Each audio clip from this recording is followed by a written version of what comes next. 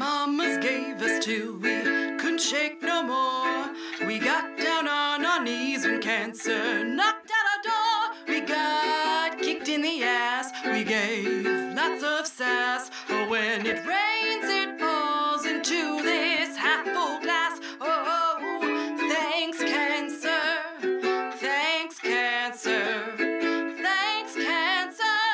Victories in the dark. Hi, I'm Mimi Hall. And I'm Leanna House. And you're listening to Thanks, Cancer. We are two cancer friends. And we're not doctors, we're not nurses. We're not shrinks, we're not psychics, we're not shamans. No, and cancer's pretty hard too. I mean, cancer's a little hard. You might hear some swearing words in swears. The episode. Then we hope you'll enjoy it. This is the podcast we wish that we had when we were going through our treatment. Hey, Leanna, it's a mini app. It is a mini app because the holidays are coming up. Right. And you're going to be going back to Utah, I think it is? Yes, and You're going to be going to the Cape?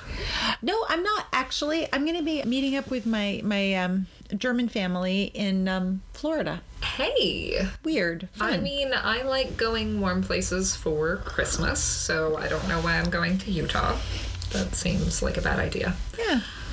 So what is our mini episode about today? Well, there's no should in cancer. There is no should in cancer. Talk about that. So I heard this during one of my young adult support groups, that one of the attendees there was talking about their relationship with their social worker, their cancer social worker, and every time this patient said, oh, I should do this or I should do that, this social worker said, no, there is no should in cancer. And it stuck with me because you hear a lot about what you should be doing, like through cancer treatment, and being able to think about it differently, I think is helpful. Thinking about, like, where are all of these shoulds coming from? How valid are the shoulds? I don't know. It just seems like people don't have... You have an idea going into it of what should happen or what you should do, and that does not play out. That doesn't play out in real life. Yeah. To me, there's two different situations that I've dealt with. There's the should that comes from sort of cultural stereotypes, like seeing people do marches wearing pink, or seeing certain breast cancer survivors, or thinking of certain celebrities who've become spokespeople. That there's that kind of should, like I should fit into that box. Okay. Yeah. That's one kind of should. The other should is a should that I think is a little bit more pernicious, and we can all sort of relate to, that may consist of a chorus of people, made up, alive, not alive, but definitely fictional and in our head. Maybe it consists of our parents when we were a child, our grandparents, or our uncle, our spouse, but I think there's like a judgment realm in our minds. So you're talking about the externalized should, like what exists out in the world of like the stereotypes, and the internalized should, like what we've absorbed from who we are inside. The should that comes from us internally, no matter where we're going through cancer or not, I guess is what I'm saying. So I'm talking about there's internal and external, I think. Okay. Yeah. No, I would agree with that. And you'll get a lot of it when you're going through something traumatic. Like you are going to get so much more advice from people than you ever wanted. And a lot of it is this should. Like one of the first things I heard the most was you should, had to do with how I was eating. You should eat this, you shouldn't eat that. As though that would cure me. As though, I don't know, when you get all of these shoulds, it's almost like it's your fault, right? Like I should have done these other things in order to avoid where I'm at now. And there really, like, there is no should. I didn't cause this. I couldn't have prevented it. That's like a third type of should. That's like the judgy should that comes from... No, it is, right? That's really real. Okay, that's really real. I don't know why I need to label these, but I like it. So I think that's right. And I've noticed that a lot too myself. It's funny. People have been doing this thing where they're trying to peg me as to why I got cancer. And they're like, oh, well, did you eat vegetarian? Yes. Well, were you fit? I'm like, yes. Were you this? And, they're almost ready to catch me out. And they're like, oh, well, did you eat dairy? Yeah, and I'm like, honestly. And then that's, I'm like, oh, just like really, like, I'm like, I always look at them and I'm like, look, I have weird oncogenes and that's it, and that's the scary reality. And you know, my doctors always told me I didn't because it was my paternal grandmother, but guess what, it is. And that's the really scary thing. And I think that's why I think it's the scariness that brings up the shoulds, right? It's like when we're afraid we go into the shoulds because it's almost like we're looking for external validation because we don't have the answers in ourselves. Well, and it's also like trying to put people in boxes, like the external shoulds, the, you know, walks and everything else, the pink that's the box of cancer survivor, right? It's like a contained place. Yes, and we all want to like label things, and so it's putting you and your experience in a box that people can understand and label it and not think about it anymore, right? Well, it's a box that people are comfortable with. Yes, right. It is I mean, I for instance, I feel like if I tell people, I'm just imagining the different reactions. So I meet someone at a party and they're like, what do you do? It's like, well, I have my day job and I teach yoga and, I march for cancer survivors a couple of times a year for the Jimmy Fund or whatever.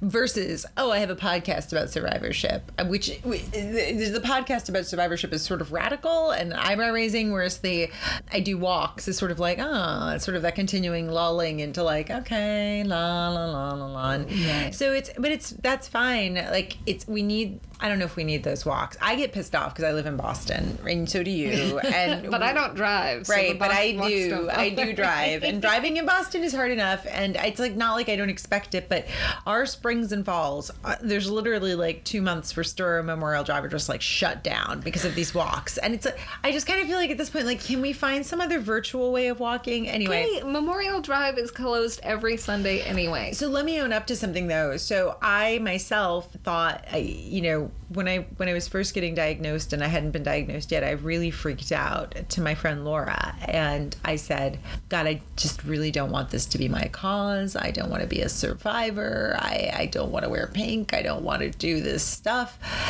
And, it's funny now because, of course, I am doing all of that stuff, but I'm doing it in my way. So it's okay. But there is that transition in going through treatment where you're like, what is my way? It is like being that teenager again. And you're like, I should do this. I should do that. Or being in your early 20s, you know what I mean? Where you make ridiculous choices sometimes about like rugs and marriages and stuff like that.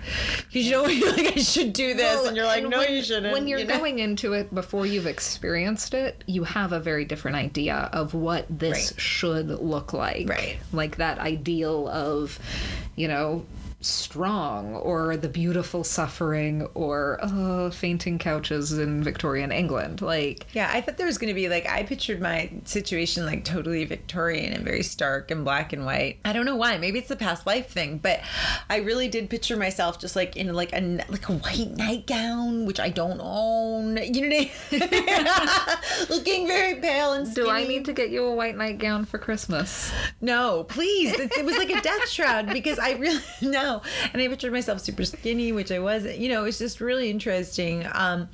But I think that's part of one of the reasons we're doing this podcast, though. And I think one of the reasons I really like to follow people who are just speaking out and breaking the mold, even if I don't like always love what their marketing and branding is, I like the fact that they're coming out and doing their own thing to just give us all different things to try on in our own experience, because previously we didn't have a lot of access to the lives of cancer patients, and also the ending was really sad more often than it is now, more quickly, you know what I mean? So it's a different story. We have social media obviously now, and I think that's one of the ways we're able to do the podcast and to sort of start to dissolve the shoulds and bring it into the coulds. Yes. Right? What could you do? What could you be? What could your experience be like? I certainly had an inspiration from certain people that I saw. Well, and the coulds open up the possibilities instead of reducing the possibilities to this one thing that you should be doing.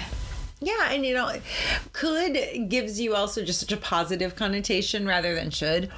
Could comes from within versus should coming from some usually like made up like exterior thing. I don't know. It's a weird place that should comes from, or it comes from a weird person sometimes. And let me just say this: sometimes shoulds might have some good information in them, so maybe they're worth listening to. But then I think some of them could be rejected too. You know what I mean? I mean, I think everything... You could reject a should. Most things are worth listening to and wondering about, but you've gotta shut that down. Like, you have no energy for the shoulds, you know?